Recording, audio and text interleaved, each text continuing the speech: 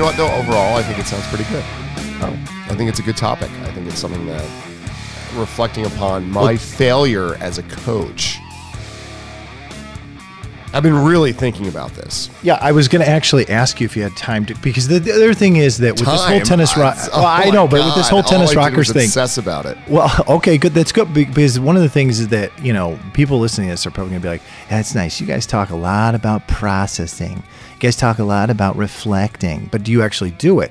And it's like, well, actually, you know, we had this great conversation the other day talking about vision, and do your students have a vision of who they want to be? And I want to build on that, but I was going to ask you right at the outset, which is, of course, you brought it up, which is great. We're on the same page. Is that, did you have time to reflect on it? Because we always talk about we're living a fast forward life, and we're not allowing ourselves and we're not allowing others to process and to reflect. And so I guess that's a question for you. Yeah, and the answer is yes. I'm going to sit down with each of my students. That's your water. He's not going to the bathroom. I didn't think the microphone would pick that up. That's what I was doing. Anyway. No, it's really wow. Coach Claude's really incontinent today. Right. Yeah, I got my coffee. If you hear that, if you hear that sound for me, it's coffee. There you go. I have a coffee problem. So yes, and I'm going to sit down with each of my students and ask them to looking for players that they think some of their strokes are similar to, or they would like to start emulating. And I'm also going to start asking not just my younger students, but my older students as well, because I think it's important. And you know, it's so funny that people get really self-conscious about body type. I don't know so much about younger people, but actually older people do. Oh no, wait! I got to stop you. My kids. You know, my one kid, Cannibal, is super thin, and my other kid has more of a body build like me, so he's more of a Stan Wawrinka. Yeah. Right? And my one kid is, the skinny guy is always like, well, I'm skinny. And I'm like, would you stop? Would you just stop that? Like, oh, he's fat. I said, no, he's big boned. And this is not like, everybody's going to laugh when they hear that. Like, this is out of like the Ice Age story where he says it's all my hair. I'm not fat or whatever. It's all my hair. But there are different body types, right? And kids themselves, they start to become self-conscious. Well, what's funny about that comment is that Cannibal's actually feeling less than or looking for something to one up Bomber on. Do you get what I'm saying? Like, I guess so, yeah. I mean, if you think about any comment like that, is that you're actually the one that's a little jealous. Do you wish you had bigger bones? Well, I'm skinny. I can do whatever, and I think that that's something that, me being, as my mom always said, oh, Pat, you're not fat. You're just husky. I'm like, Mom, it doesn't say husky section. It's like extra large, right? That's the. Well, they didn't have Sears. Yeah, they had Sears, and we were to Sears. No, we were.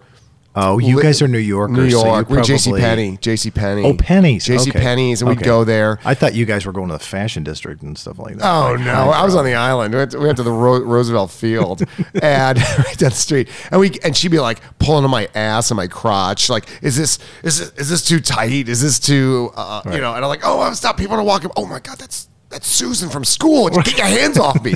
And she's like, and again, ready?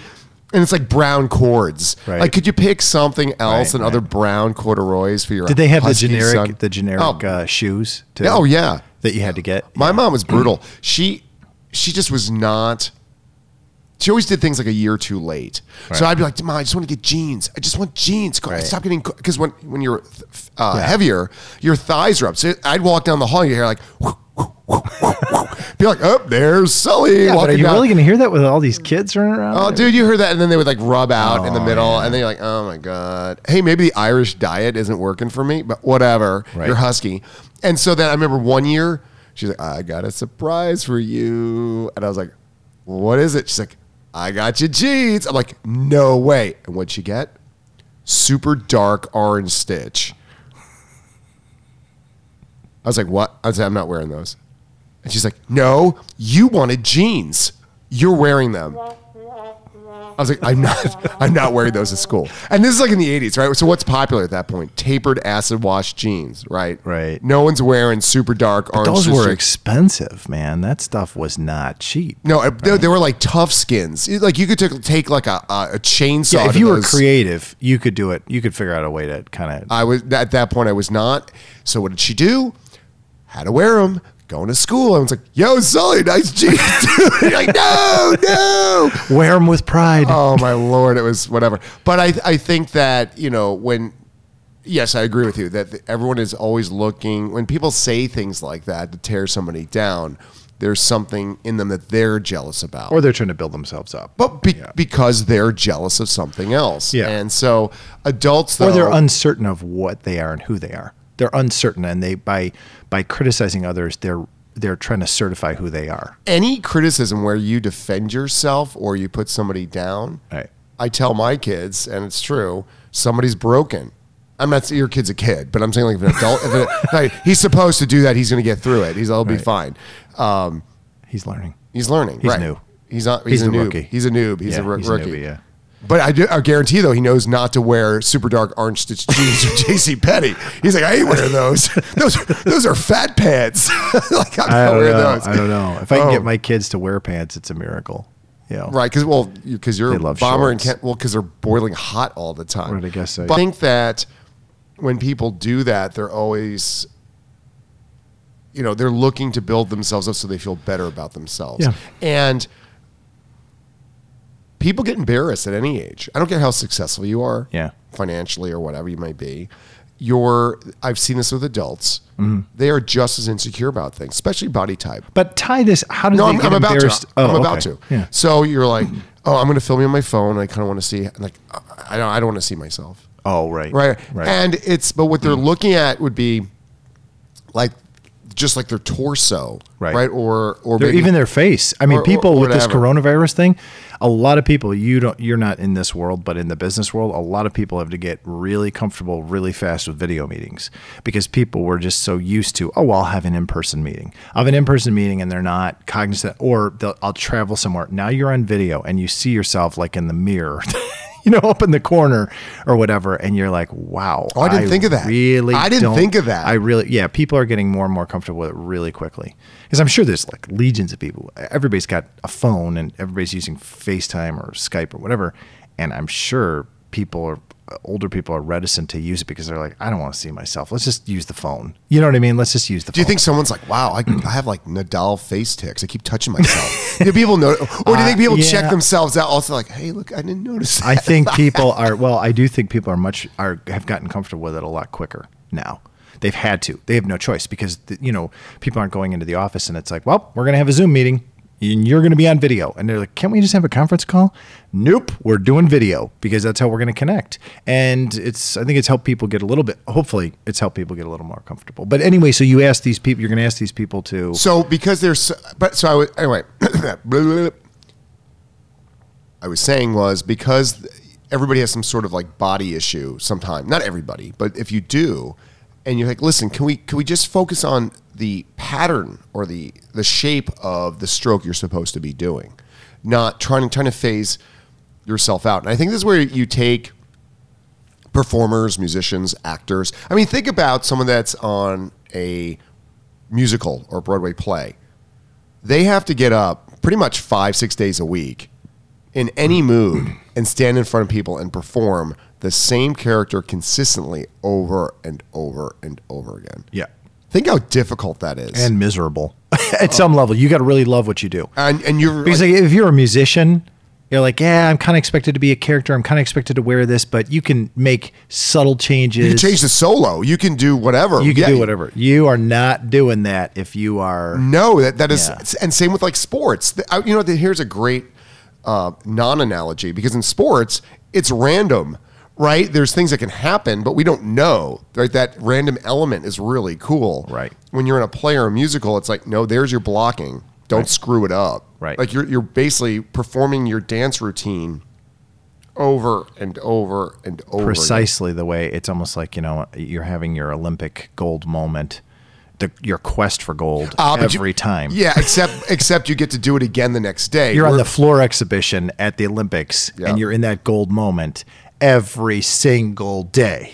Right, and instead of getting a medal, Yeah. you get people applauding or people going, "You suck."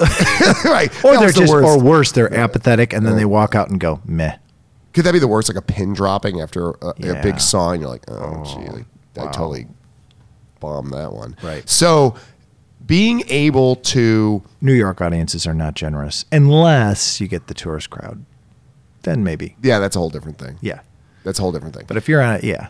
So I think that getting people comfortable with the way other people look, players, and then trying to go very much like Tai Chi, right? Going through, or yoga, going through the motions of it and getting comfortable, accepting yourself as a tennis player. But it's so fascinating. You're saying that there's kind of a barrier. What you're saying is like if you're going to tell people, am I hearing this right? There's a hidden barrier. Absolutely. There's another hidden barrier. An invisible barrier. So what Yes. you're saying is, am I hearing this right? So you got a student, not so much with the kids, but you're talking an older student, and you say, hey, go out and find, and let's say it's a guy and he or a female, whatever you want to say, and you say, and they say, well, I really like the way Justine Henin hits that backhand, right? And you're saying to me that Arguably one of the best one-handed backhands in the history of tennis. I would argue that. Also. okay, So, yeah, yes. but you're saying Yes. that they're going to be. I want to understand this. That they're going to be self-conscious about it. That they're- I just had a guy yesterday who's older. He's 60s and great guy. We've been trying to set up a lesson, and we got together yesterday.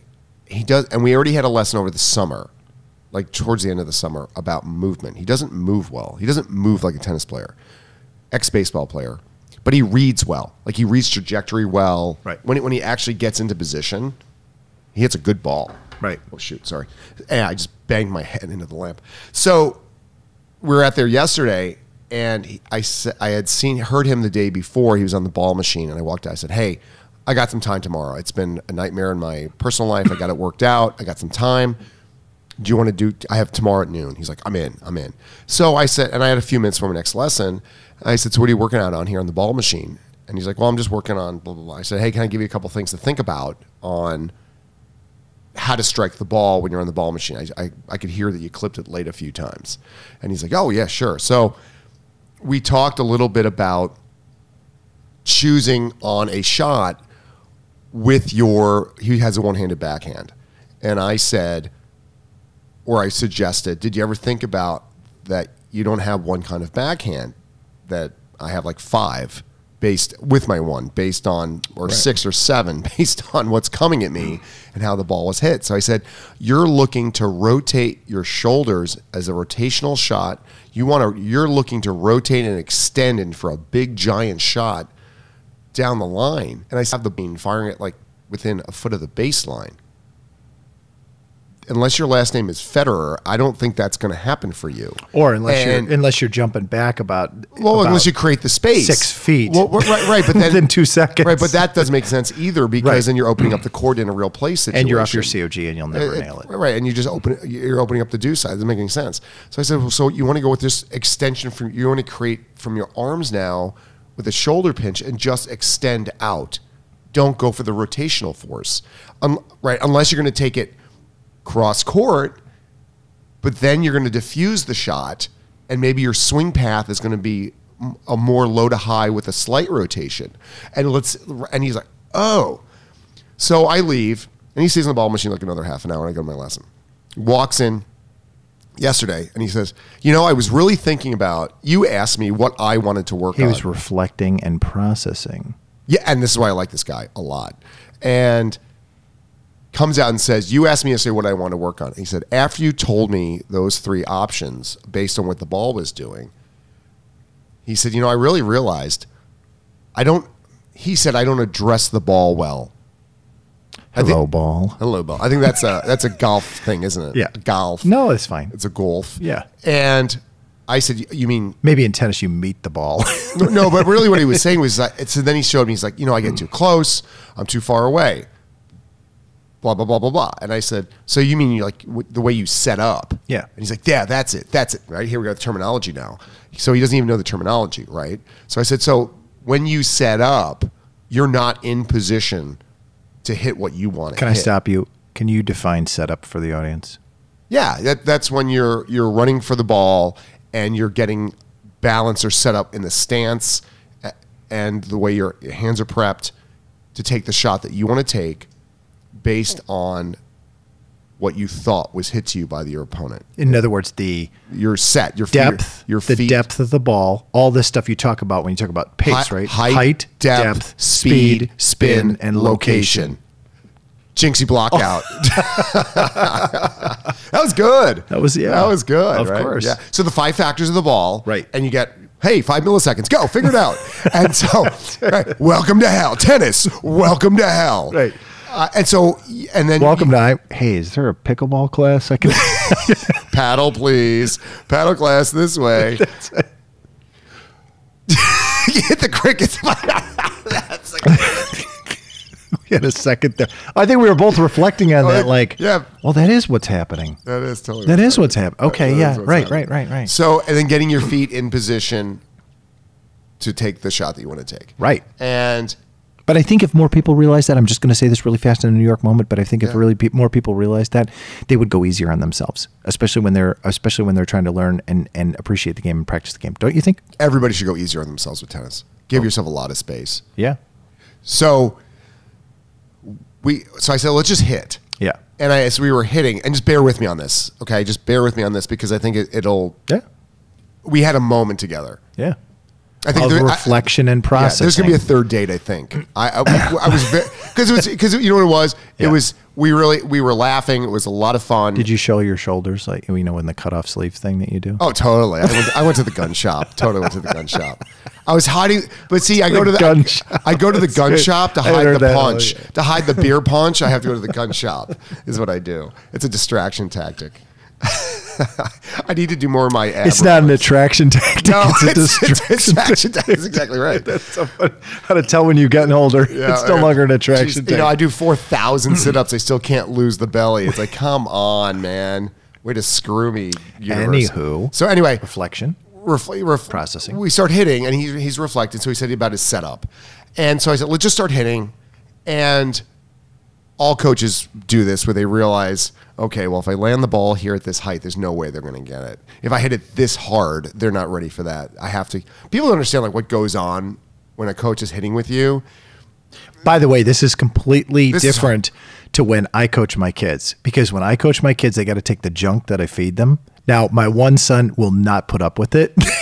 And he's like auto-correcting me. I need it higher. No, not that high. I need it lower. I told you. And my other son's off at the side chuckling, like, good luck dealing with him. Good luck. I need it to the left. No, not that far left. I need it to the right. We've gotten to the point where we put out like cones, but specifically he wants the ball. I'm like, but that's not bad though. I don't think that's bad. I like that. We're laughing at, we call him high maintenance, but at the same time, he's doing what you're saying that you as a coach have to do in milliseconds. Right. I have to do it in milliseconds. But the reason I do it, or all coaches do, we're not doing it to make it easier. Because it's a warm up. It's to illustrate, but it's to illustrate so we can coach. We say, okay, they can take it here, they can't take it here, they can take it here. Okay, then we need to work on this. It also lets the player know that in certain circumstances, you hit really well here. So what I noticed with this guy, he takes from the baseline, all shots between his hip and his knee. Everything's from the thigh. Nothing's high in the strike zone. Nothing's. And can I ask you, how many times did it take you to see that? I mean, how many, like, you're hitting the ball with him? How many, just roughly? I mean, obviously, you don't have to put it down. 5 minutes. 5 minutes. So you're observing him. I want to be clear here. This is a very important thing that just gets glossed over. Okay. Because I had to learn this as a coach. Okay. You're taking in, your sensory data is intense. I just want to call that out. People don't appreciate that. And that makes the $100 lesson well worth it, folks. Because the sensory data because what you've done is you've isolated out. This is what professionals do.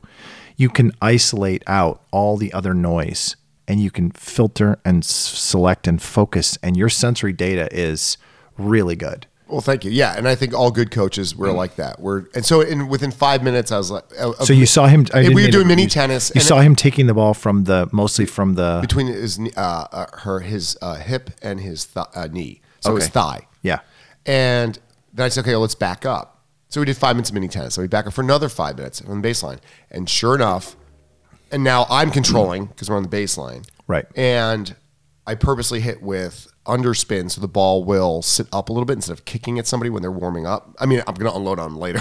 That's coming later. The storm is coming, right? Something wicked this way comes. You know what I'm saying? And I was hitting, and I noticed, okay, I'm gonna float this into that area, and it would bounce, and he would hit a good clean shot. And I was like, okay, so now I'm going to drop that a little bit lower. Now, was he hitting an underspin? Not to get so technical, but was he hitting? No, it's kind of like he was more like a side spin. Side spin. Like the way he plays, it's more like a side spin. Interesting. Okay. A little bit flat. Right. It's a low ball though. Yeah. He doesn't hit with a lot of top spin. Yeah. Which I actually like. He hits with his son, who's in his 20s. His son hits a big ball, so I think when he plays him, you know, he's got to cut the speed a little. So he's got this weird like forward up and down motion that kind of diffuses but hits out, but he keeps it low. Like It's a good shot. I mean, I like his game. And so I was moving the ball in the strike zone to see where he was successful the most on forehand and backhand. And I'm going to tell you, 100% of the time, every time the ball was by his thigh, he'd hit it clean and he'd hit a good shot over that 100% of the time. The minute I changed the height, if it was too high, he'd run into it. If it was too low, he was too far away. His movement was compromised based on whatever. But you're also marking the distance, aren't you? Yes. Well, so I figured out the height. Okay. Then I was like, okay, now I'm gonna. So that's why I started approaching that about the. So depth, you're kind of running. Depth. You're kind of running off a checklist, a mental checklist, and you're matching it up. This is a processing thing, but you're matching up your mental checklist to try to isolate using your sensory skills. Correct. Well, what did he tell me? He has trouble setting up. Well, that means movement, and movement specifically to different depths and height of the ball, or the other factors. But I had to introduce the other factors yet because we're not there yet. Okay. So we're not dealing with speed. That's off the table right now because that has to do then with, meaning the speed of the ball. Right. I was dealt specifically with height, right, depth, and spin because I wanted him to hit at a controllable pace. That's not like we're gonna win, right? Because he has to address what the issues are, or what he said he thought the issues were. Yeah, you got to go slow so you can go fast. But so can we just clarify here too? He came in with what he wanted to work on. Yeah. I didn't. So he had a vision. I gave him some advice on the ball machine. Right. He had his vision of, and he said, I reflected on when I'm playing with my son. This is what happens a lot.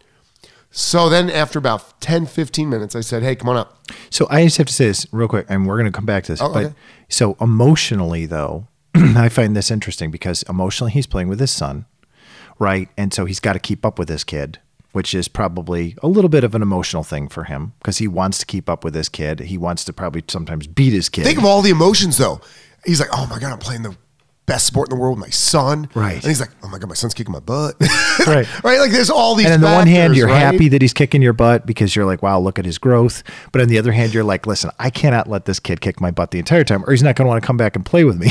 He's going to be like, I don't want to play with my dad. I mean, yeah, my dad. And then be charitable. Nobody wants to feel that. No dad wants Nobody that. wants that charity. There's plenty of charity, but nobody wants that charity. If I'm 90, you can give me the charity. But until then, you bring it. So there's the emotion. There's the emotion of all that, but then there's the emotion of, and this is what I really wanted to get to, and we're right gonna come back to this because I don't want to think I'm derailing.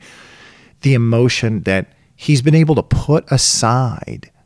I think this is very important at this point. He's not being self-conscious, yet he's being self-aware. So he's not being self-conscious, like looking around like, God, I should be able to get this, and I don't know, and other people are looking at me. I hit both. Shoot. It's I hit a both. twofer. No, hold on. Say that one more time. Because that was, He's not being self-conscious, but he is being self-aware. Right? that's right. And There's as that soon as he was really- but if he was self-conscious, the lesson would have been over as soon as he walked on the court. Right. There's that moment where he's been able to let go of the self-consciousness of worrying what other people think in the adjacent courts or what the pro thinks, or if there's other people in a lesson, he's been able to let go of that self-consciousness, but he's also self-aware, like, you know what, I am making these mistakes. He's also let go of the getting good quickly phenomenon, which we talked about in a previous episode, right? And he's now self-aware, and he's like in the moment, and he's being earnest about the whole thing. He's not going junior high school. He's not going high school. He's going elementary school. He's coming back to the basics, and he's asking questions, and he's engaged, and he's really interested in learning, and he's not, all the other stuff is just bye-bye. And that's the purest form, which you hope to get to. He put on the super dark orange stitch JCPenney jeans and was like, I don't care. And you're like, dude, you're rocking those jeans right now. That's right. And I think that's an important point. And you just said something about elementary school learning. Those kids are not self-conscious. Right. When you're 4, 5, 6, 7, 8, you really aren't Right. at all. It's not until you're like 10, your brain 11. waves and your hormones haven't changed yet, and you're in the world is, and that they talk about that in studies, how the level of questions and curiosity after like 5th grade drops like a stone. It drops like a stone. So when we say things, excuse me, when we say things like, how do I say this? Getting people to start younger, it's not because they're going to be more talented or their skill set. It's because the emotional embarrassment's not there. That's why, right? And the problem the is self-consciousness factor. I just thought of this too. Yeah. But when you have an abusive coach or parent that's pushing too hard, Right. that actually has the inverse effect. It makes them self-conscious because then they're worried about doing right and wrong. Right. You're not being processed, but we're not recognizing as educators if you are saying, what did I tell you to do? What were you thinking there? I don't know. Again, ready? I'm 7. I don't know. I got like 800 questions from the question you asked me. Like that's the whole point, right? Yeah. But the fact that they're not self-conscious or even self-aware sometimes, Right. we have to let that fly. And it's not about getting better faster when you're younger. It's bringing something in like you did in a way that's slow, that is consistent, without being abusive or condescending, that doesn't create self-consciousness. Right. Because if you do that, you just ruined it. And I would argue that we don't just let it fly. I think we have to nurture it and prolong it. Is not nurturing 100%. it. We're 100%. not nurturing and prolonging this concept, and we need to. I think we've talked about this before, but literally, like, this is where the coach has to take control right from the beginning. Do you know the if concept? at all possible? Do you know there's two concepts: will to conquer, with people. They're with personalities. You can either have a personality where you have a will to conquer, or a will to know. So somebody with a will to conquer personality is counting the W's and L's. They're more financial based. They want the bigger bank account. Does it make sense? They're keeping score. Listen, I totally get it, and I think that there are kids like you. Just to build on this, there are people who maybe have a will to know, but because they've been conditioned by an abusive person or whatever you want to say, or no, but right, hold on. So you have a will to know person. No, you're right. That they're in conflict internally. Or hold on, but the styles are different. So if you have a will to know and you're being taught by a will to conquer, right, you just created the will to know into a self-conscious, emotional, anxious, hot mess. Right. Stop. Right. If you have a personality type that has a will to conquer, then you're the right person for that. It's the right fit. Right, but a will to know needs a will to know. I can glean something from a will to conquer. And I'm not disrespecting it. What I'm saying is that's not, right. I have a will to know. Right. We're So very do I. curious people. Yeah. Right. Mm-hmm. So I surround myself with will to knowers. Right. Will to conquerors, just I don't get it because everything is a win or a loss based on financial. And I'm with you on future value and emotional value.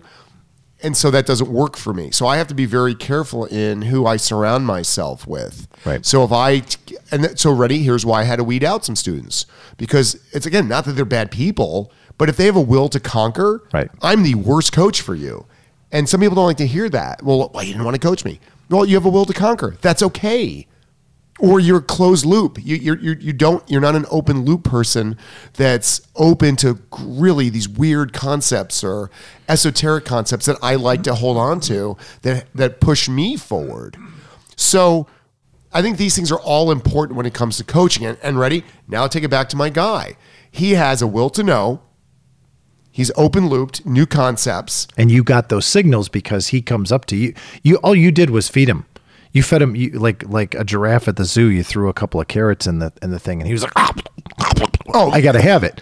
And then he came back to you and was like, I've processed what you said, I've reflected on what you've said, and now I have some questions.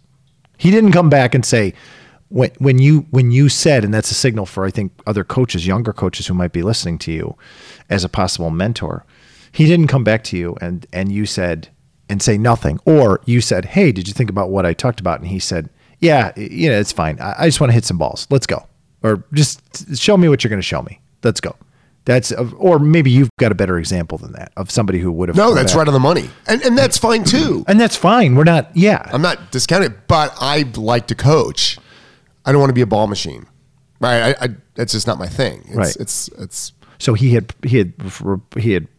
reflected and processed what you did, and now you're on the court and you're working with him, and you're taking this apart slowly, because this is you're in earnest trying to help him really build a specific skill. And his skill was setting up to the ball. He was either too close or too far, and he said ultimately led back to he wanted to be able to hit the ball well. I mean, this is that simple. He did well. He was making unforced errors actually on shots that he said it. He says, I feel like I'm there, and he's like, I don't understand. So, will to know. Here we go. We figure out it's the thigh, and I said, you know what we're gonna do? I said, do you know that where your strike zone is? He's like, well, it's supposed to be like up here, right? I go, well, for some people. I said, yours is actually down by your thigh. I said, do you know you take like 100% of your shots at the thigh? This is so interesting. Wait a minute. I have to stop you. Okay. This is, I guess, my revelatory moment, but I have to. Give it a minute. Okay, go for it. This is from my upbringing in the old school. This is part of the low to high lie contingent group. I always thought there was just one strike zone. That's like saying there's one follow through. There's not. No. Oh, that's so interesting. It's what you want. It's your strike zone. It's your game, man. And where are you most comfortable taking? And you can design that through. So your that's not based on. That's not based. So you cannot. That's so funny. You cannot. You cannot systematize the strike zone. You can't sit there and say, "Oh, well, this is where everyone's strike zone is." So no, because it's based on movement, and also now here's the deal. Ready? More rotational happen around the hip area. So you could argue that somewhere between, like your midriff to your mid thigh, where the hips rotate, where the optimal rotational forces are, that will generate a ton of power. But that's one, I don't look at it right or wrong. So if you're going for that one thing, then yes, that would be the strike zone. The optimal place, if that's what you're going for. But if you have somebody based on age, height, sex, weight, mobility level, injuries, when they're going to get there, and their natural aptitude towards something or leaning towards something, they're bent, why would I change that? Because it's second nature. He just didn't know it was second nature.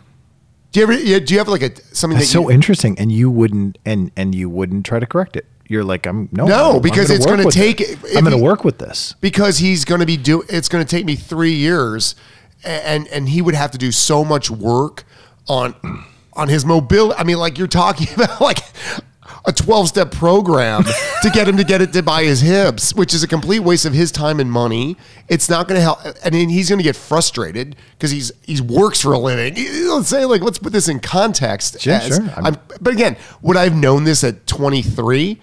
No, I'm 50. Right. So it's taken me 20 years to get to this point. It takes a long time. Coaching a lot of people.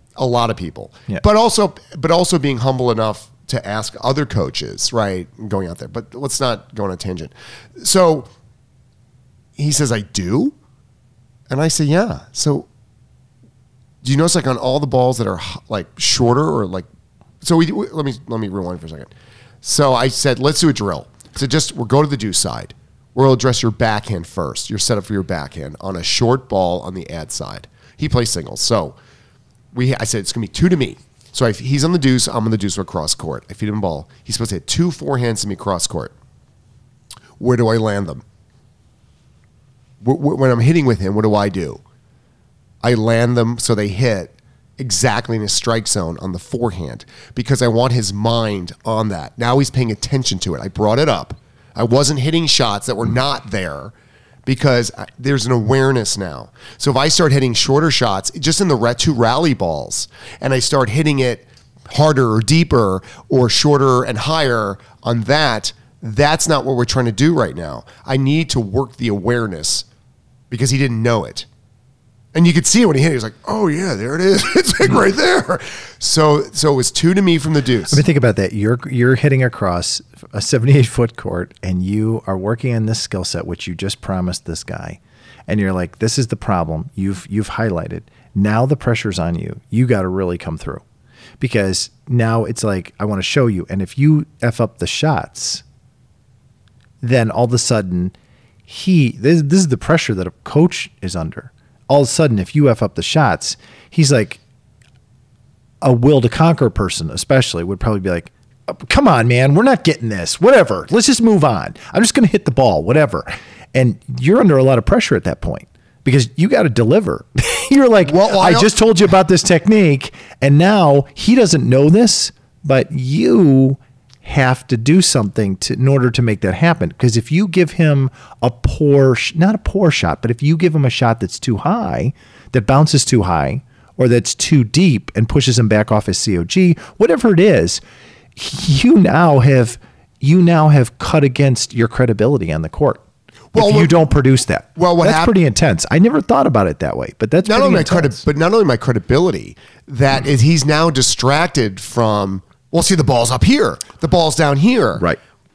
Because he's playing the point. Right. And he's correct. When you're playing the point, you should be just playing the point. Right. So I land 2 where they should go. He gets them back to me. And then his preparation for the 3rd shot, I'm going to take his 2nd shot and take it down the line to the ad side. Okay. And I'm going to float it so it lands in the midcourt high. And he runs straight into it. Chest high. And he goes, it was hilarious. He goes, that was too high. And I go, you think? Is that your thigh? And he goes, nope. I go, let's do it again. And he was laughing. I mean, it was great. And so we keep going. But this is interesting. He's not getting frustrated at the point. No, now he's like, super aware. Where other people would be like, God, and judgmental, like, God, I suck. No, he's not doing that. He's hanging in there with you. Oh, he's great. He's great. So we keep going, and he runs into the ball 3 more times. Yeah. And he's like, ready? Oh, what's wrong with me? Here's the struggle. Here's the struggle we were just talking about. Getting good quickly versus the struggle. Sorry. But no, you're right, though. But I think this is worth unpacking also. Awareness is different from change. Okay. So by my hitting to his comfortable strike zone, which is at the thigh level on the forehand, he was successful. But now he could see the disparity between the 2 heights, right? He had to see that also, right? So if I started jacking it with topspin where it's sitting up high on him, he's not going to see that. He's just going to, right? I needed him to see this is the quality. Right. So I said to him, maybe you're moving too fast for this type of shot. What if you slowed down a beat? What if you made yourself late? Which actually for him would be on time. On time, right, because he has a lower strike zone. So by lowering the strike zone and he's being older, he's actually given himself more time, which is why he is faster than he looks, because he's able to, when he can take it lower in the strike zone by the thigh, he's there. So you could see over a half an hour. So now we're 45 minutes into the lesson, okay? You could see the ball dropping, right? A little bit, and then it happened. Then by the end of the lesson, he was able to go from the deuce side to that high midcourt where he would actually get there. And there was a few times where he got there and he's like, I'm not going to hit it. And he just let it drop because he's like, it's too high. He didn't even swing at it. But the interesting part is that this goes into the whole vision thing, which we were talking about, and how important the vision is, because really in that moment of struggle, by him having success at least once, by you helping him to get there to that success, he then has a vision that he's created for himself and that he can take root in, and he can be like, no, hold on. I did it once. If I did it once, there's the possibility that I can do it again. And he knows what it feels like. Right. If you don't know what it feels like, how do you have any vision? Right. That's, yeah. And that goes right or wrong. Right. So well, you can have, couldn't you have a little bit of vision if you're just looking at what somebody else is doing? I guess you could, but it's not, those are levels of learning. Yes, they? I think you should see it. Well, I think that's what I did when I went over. I showed him the day before, remember, on the backhands. And so he visually saw that. That's right, going out. And now he had a 3-tiered vision, which that vision led him to his setup. And he didn't understand why he couldn't hit these shots. So there we go. And now in the lesson, he's connected the dots. He went from the visual through the practice of revealing something in his game that he felt comfortable bringing to the table. We identified what it was together, and then we worked through it. And he left saying, he said to me, this was a really good lesson. And again, because you weren't a ball machine. Correct. Sorry. And he has a will to know, but he also wanted to know. Yeah, he wasn't a will to conquer. So if we flip it, if let's say he was a will to conquer guy, he could have easily have gone through that lesson and been like, you'd been like, hey, what'd you think? And he's like, it was cool, whatever. And you're like, already Jesus, we just covered this whole thing. Good workout. Good workout. That's what he would say to you. I think that's that was a good workout, which is fine. But his will to know will allow him to conquer. Just because you have a will to conquer doesn't mean that you know the steps. You need to have a little bit of a will to know. Right. And if you don't have a vision, then there is no will to know, and you'll never get to the will to conquer. It's a 3-tiered thing, right? How do you do anything without a vision? You don't. I mean, you. Okay, here's my vision. When someone says how do I get there? I need to know how to get to my vision. Okay, well, if I can't figure it out myself, I'll ask a coach, a mentor, a teacher, my mom, my dad, a friend. Yeah. So that's a will to know. Here's my vision. What do you think? Somebody looks at and says, oh, have you thought about this? Oh, okay, I'll try that. Then you start going through the steps of the no, and then you realize, that was good advice. I'm going to do more of that. But this is where this is an interesting phenomenon that we're now seeing within the last 15, 20 years, probably maybe 20 years, is that we're tapping into the visual experience that people have, and we're seeing an acceleration of people's learning. And it's pretty funny because leading up to this, it was like, well, if you're not a reader, you're not a leader. Yeah, reading is really important, and we don't want to discount that at all. We love reading. But the thing is, it's interesting is add on to the reading this visual component, because so many people are visual processors and things like that. And it's really fascinating because you see it in music. Okay? You see kids kids. Well, it goes back to that Jackal video where you saw the 10-year-old on the drums playing, right? You're no longer, you've broadened out your ability, and this is where it helps for vision. The video and all that stuff helps to create an even better vision. It's like a picture's worth 1,000 words, whatever. The point is that people are accelerating their learning by tapping into that vision, and the video is helping them achieve that vision, right? So in other words, you have a kid, and we'll borrow it from, we'll steal from music circles, is you have a kid who,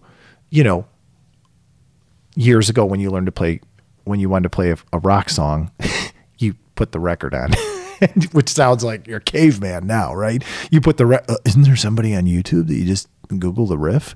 No, there was nobody. You listened to it and you had to slow the record down.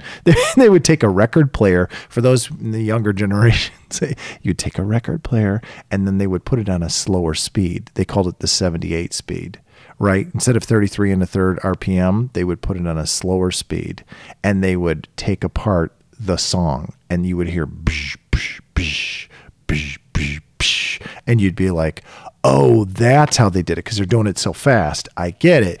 That's what you do now on YouTube when you go, 3/4 speed, whatever. Anyway, that's right. That's exactly what's going. But I think I have a 3-tiered learning process. Right. Read it, see it, do it. But I have to also read it, and I also write when I read, or I'll annotate and I'll dog ear and underline, and I'll reread. And then when I get to a concept, I'll sit on the concept. It takes me a long time to read books, because if a concept hits me, I'm actually going to sit on the concept, and then I apply the concept. This is part of my processing and reflection. Correct. Which allows me to songwrite, which allows me to coach, be a better dad, right? Because I'm all about change. I'm all about making myself, because I have a will to know. Right.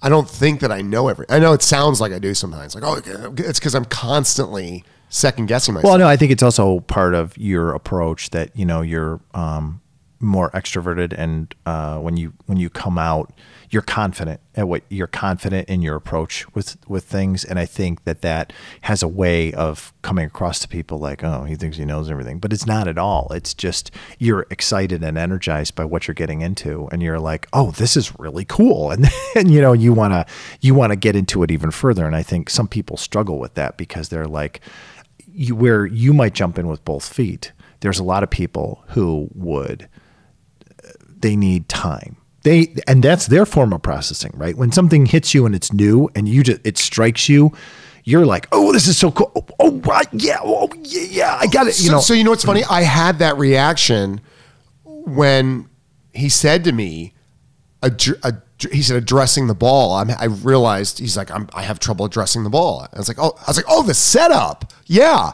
I said, I was excited. I was like, now that gave me, okay, here we go. A foothold in your mountain that you're climbing together. Correct. But then when I said it to him, he was like, oh, yeah. And but he jumped into that also. Right. He had, not only did he was trying to climb the mountain with you. Right. But not only did he sideline the emotional, where he's like, I'm his self-consciousness. He was going with the awareness, but he was excited by the awareness.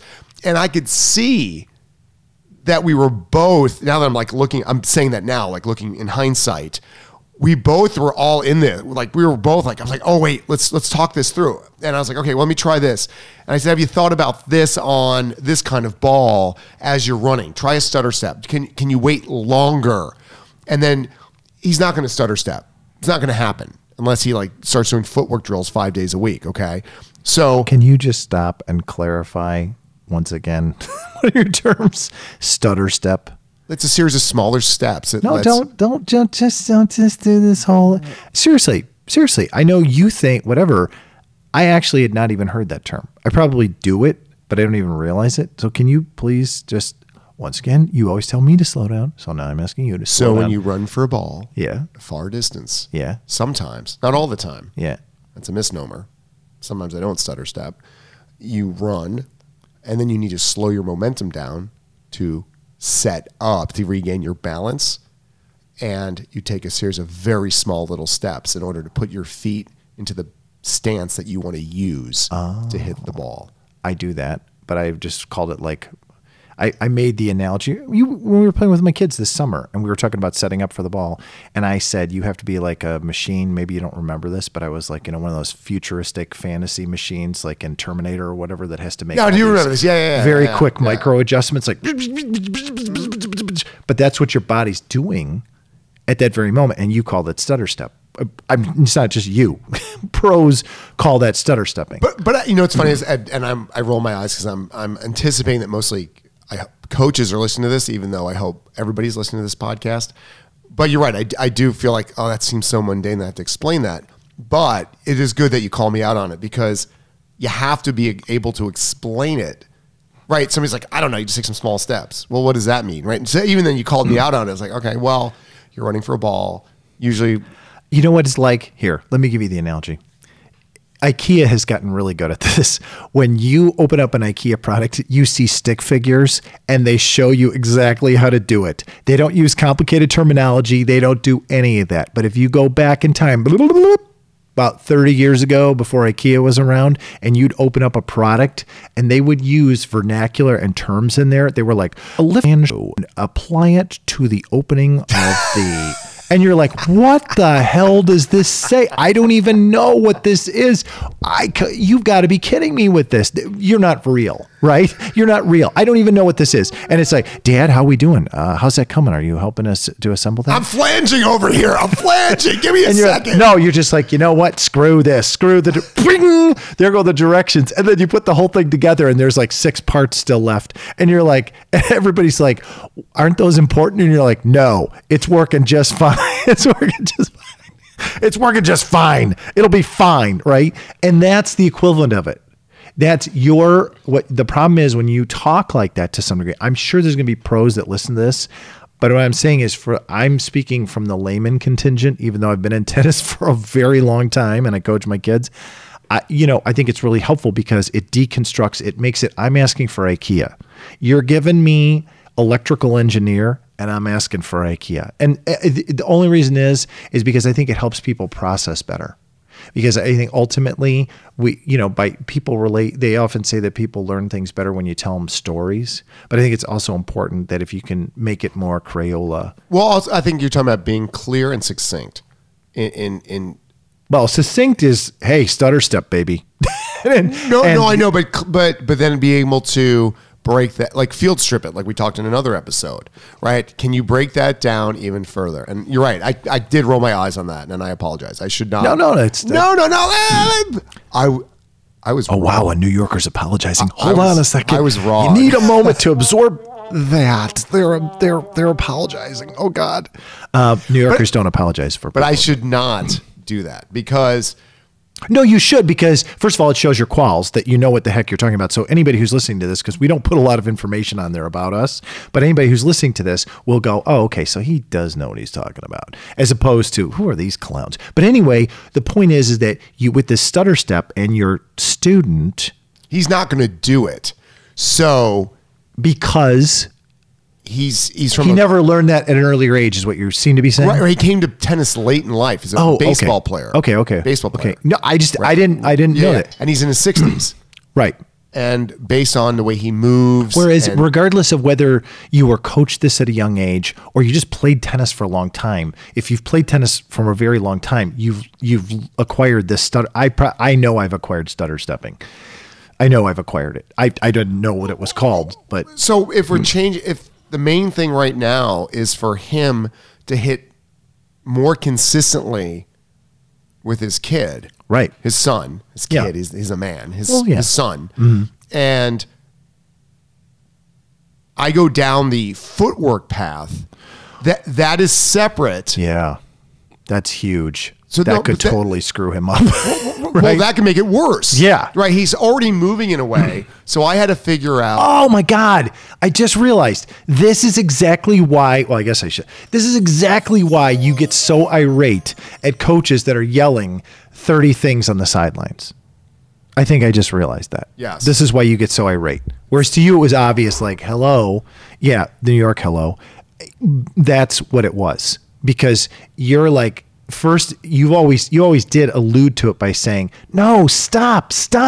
You're going to throw everything off. Now he's thinking about something else and it's going to blow up everything and you're ruining it. And you would get super mad. It was like we were in art class and I was like, hey, but what if we do this and we reconfigure this? And you're like, stop. It's a perfect sculpture, you idiot.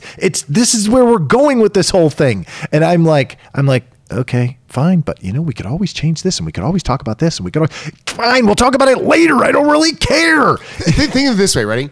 How many concepts do you want them to reflect on? Here you go. Hey, Bomber. Or how many concepts are they capable of reflecting on? Yeah, but hold Take on. the person and the processor. No, gets better. Nobody's capable.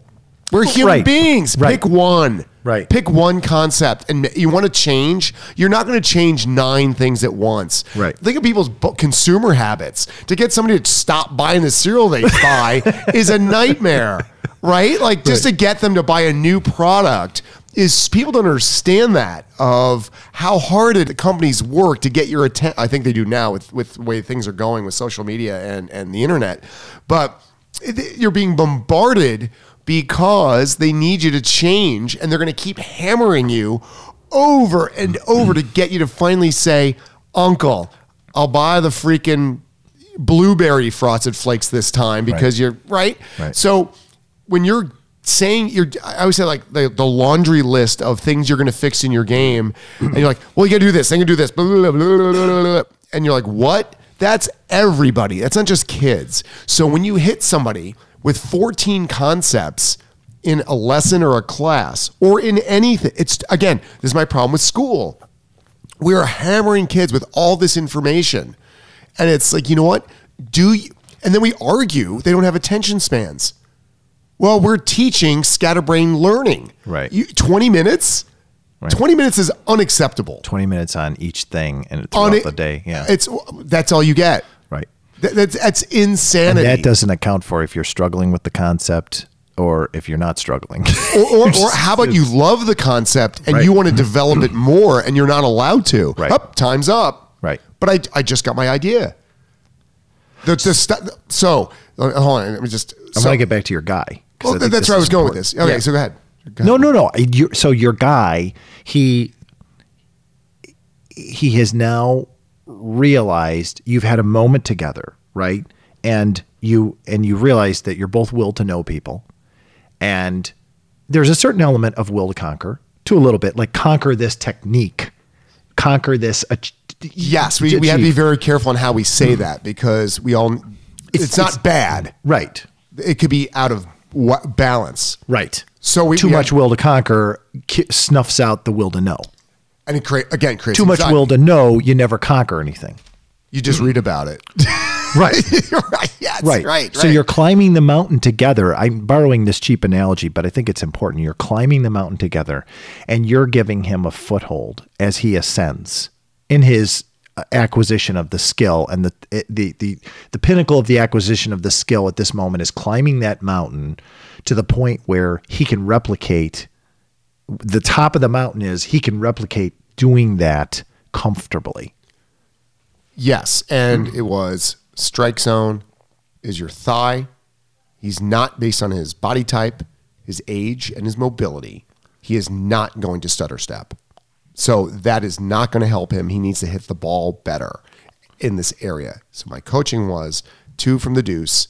I'm going to hit float 1 to the mid ad. We're working on the backhand. And then don't stutter step. I want you to wait a beat before you go. You're going to leave late on purpose. And that's what we worked on the entire time. And by the end, it took the entire lesson. Not only was his awareness, that's what I was saying earlier. He got to the ball way too early and he just stood there and he's like, I'm not hitting it. I'm way too early. I left too early. Great. So he figured out, okay, hold on. Now this is one component. When a ball has been hit to the midcourt on the ad side that sits high and floats, that's one type of shot. Right. That's we have other things that can happen on that when side using your backhand. Right. So that's one. So then the next lesson would be, okay, what if it's deeper? What if it's heavier?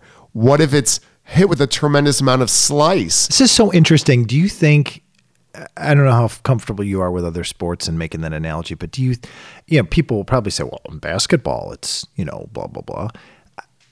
I just don't know that there's this many variables. I've played a lot of sports here. I can't speak to those sports. I just wonder if there's that many variables in soccer. Do you know what I mean? Because I just don't know. I don't know. And I'm not trying to say this. No, that's a good question. I'm not trying to say this to say, oh, tennis is so much better. I'm saying it because I wonder really, I just don't know. Hold on. Somebody should write down, it's got to be out there, all the variables of baseball, all the variables of football, all the variables of every sport. And let's have a variability chart. And then wouldn't that be interesting though, that you lay that out for people right when again, here we go in your class. Hey, you're embarking on volleyball. Just so you guys know, and girls, I hate guys all the time. Just so you girls know that there's 30% of variability in this game. Okay, then you walk into another class and you're playing baseball. It's 80% variability. What? Okay, so pay attention. Right, it's a whole different thing, but it's moving slower. Yeah, we know. So what I would say here, we're at this very tight moment. What I would say is that you have to be careful because when people are, I would say that one of the things is that's probably a reason why people are frustrated more easily by tennis, because there are so many variables. But at the same time, we're not acknowledging those variables. But at the same time, if you acknowledge all those variables right in the beginning, people aren't going to want to play tennis. Because people are going to be like, F this, I'm out of here. Hold on. Paddle's looking really good. Stop. You just said it. You just cracked it open. You're my nutcracker. Also known as a bee buster in New York, right. Fran Sullivan. There you go. I'm channeling your mother. Oh my Lord. So you just cracked it open. When you play pickleball, what do? You took all the variables out of it. Paddle. You took speed out of it. You added other variability to it, but you've eliminated other variables. So you don't have to be in that good a shape to play paddle. The running is at a minimum, correct? It's like racquetball, right? Oh, don't cut on racquetball. No. Hold on. I'm not cutting on racquetball. Oh, racquetball's fast and hard. I love racquetball. Yeah, but if you know where to position yourself, you don't have to be running all over the place. No, that's true. That's what I'm talking about. Plenty of fat guy who stands right in the center and can whack the living bejesus out of that ball. I've gotten destroyed. I played in college and I got destroyed by guys. And not just that, but he's also not afraid to take, as you stand in the middle, to take one big walloping shot right at your back with that little blue ball. Oh, that's the worst feeling ever, really, right? But so good. You've taken out the variability. Am I saying that right? Variability? Variability. I think there's an I in there. But an I for Long Island. I for Long Island. Long Island. Do you know what it is? Because my brain is lit up. I'm skipping. You're moving. I'm skipping all vowels. All vowels are out. It's okay. I'm dropping the vowels. So you're going variability. You're going Eastern Europe. I get it. The variability of mobility is out in racquetball if you're at a certain level. Right? So just by eliminating that, you've made the game different than tennis. Because if you can't move in tennis, you can't play. Unless you have two people that can lay it on the strings. Like, hey, buddy, right here. And the hardest part is that as we age, and I'm not using this as an excuse, but I think one of the hardest parts is as we age, our mobility, because we don't do it like we did when we were kids, where we just freewheelingly went and, hey, there's a field, let's go run and play. We don't do that. And we've reconditioned ourselves to a point where our mobility is going. And I think that's what, and getting people in the sport at an earlier age, they've kind of got that sort of psychomotor conditioning that they can bring back. So even if their mobility is decreasing by the year because of their sedentary lifestyles, the people that played tennis as an early age ingrained some of that psychomotor skill set. So it triggers when they get on a court, even if they're 40, 50, 60, and they're like, well, I got to run at some level. I'm going to do it. Whereas people who didn't play it at a young age didn't establish that psychomotor memory, muscle memory. And so for them, they're like, they get out there after a few times and they're like, forget this. And they look over at the paddle and they're like, that looks bad. Well, I think like with my lesson, if he had come from a tennis background growing up, and I would say, hey, you're just not stutter stepping. You go, oh, duh. Or I might say, you know, you're 25 years older than your son and the ball's moving pretty fast. Right? Like, that's a whole other thing. So you've got to create the scenario based on your. So now we're having a different lesson, right? I mean, that's a whole different lesson now. Totally. And I think that's what we missed sometimes. And that was my point of illustrating the one kind of shot we worked on. Because then I'm setting him up for failure if I don't illustrate. And I said to him at the end, I said, listen, this is this kind of shot. This is the gateway drug to this side. And I said to him, and he's good about it. He goes on the ball machine all the time. So I said, now you have a blueprint on what to work on. Now I said, when you go out with the ball machine later this week, have it go 2 to the deuce. And then we had the one that you can do multiple shots, which is great. Yeah. And I said, then change up the depths, change up the pace. And now you can shoot for the thigh where you're going to grab it. And then I backed in. I said, then when you feel comfortable with that, and I said, don't worry about like if the shot's good or bad. Did you take it thigh high? Then from there, start adding the things we talked about. Are you getting power from extension? Are you getting power from rotation? Are you slicing it? What are you going to use at these different depths? But see, only, and we'll wrap this one up. But only after you commit yourself and you've been playing, you kind of, what happens is you kind of have to. You've processed, we've done exactly what we're talking about. We've processed and you've reflected, and now you've, like you're saying, when you do a book, it takes you a really long time. Well, for certain people, no slight on you, but I could read the same book and I could process it faster. Kind of like you can process faster on the court. Because my skill, I've had 20 years, a lot more of processing complicated concepts. And so I can nail it kind of like you can with your complicated processing. But I can do that because I can isolate out all the other stuff. I can draw analogies. I can make things quicker in my head. And it's the same thing with you, with your tennis skill. You can do that very quickly. And you can isolate out all that other stuff. The noise. Yeah. But to the average person who's playing tennis, the club player or whatever, that they're playing tennis, for you to be able to get to that level, you really have to commit yourself. You really have to commit yourself to getting into it and playing and put away what we've been talking about here. You have to put away your self-consciousness and you have to bring up your self-awareness a little bit more. And you have to start getting into the language, but you also have to just start just playing more and getting into the art of the game, and appreciating things.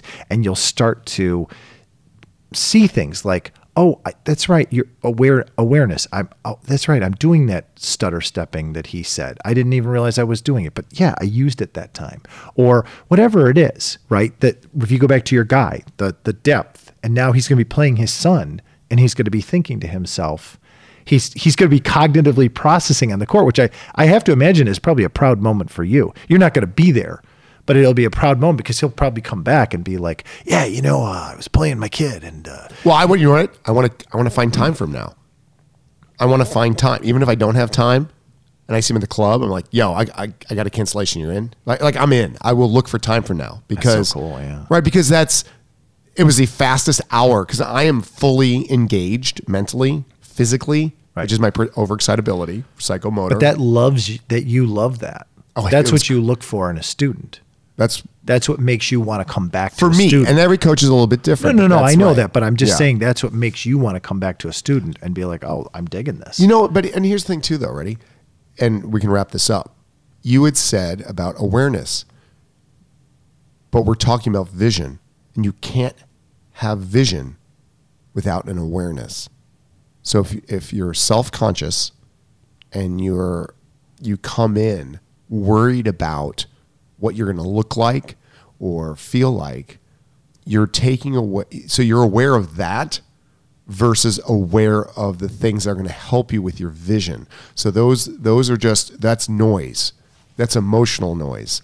That is anxiety, right? Those things will not bode well for you in your vision. And if people need to come out and say to their coach, hey, I'm a little anxious about this.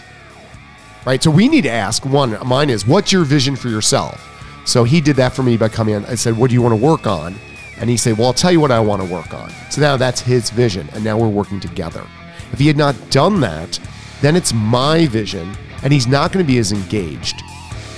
He might still find it interesting, but it was his journey, his mountain to climb, not mine. I think we got to leave it there because we're going to pick it up right now. Got it. Do you know what you just did, though? What? You rocked my brain. And you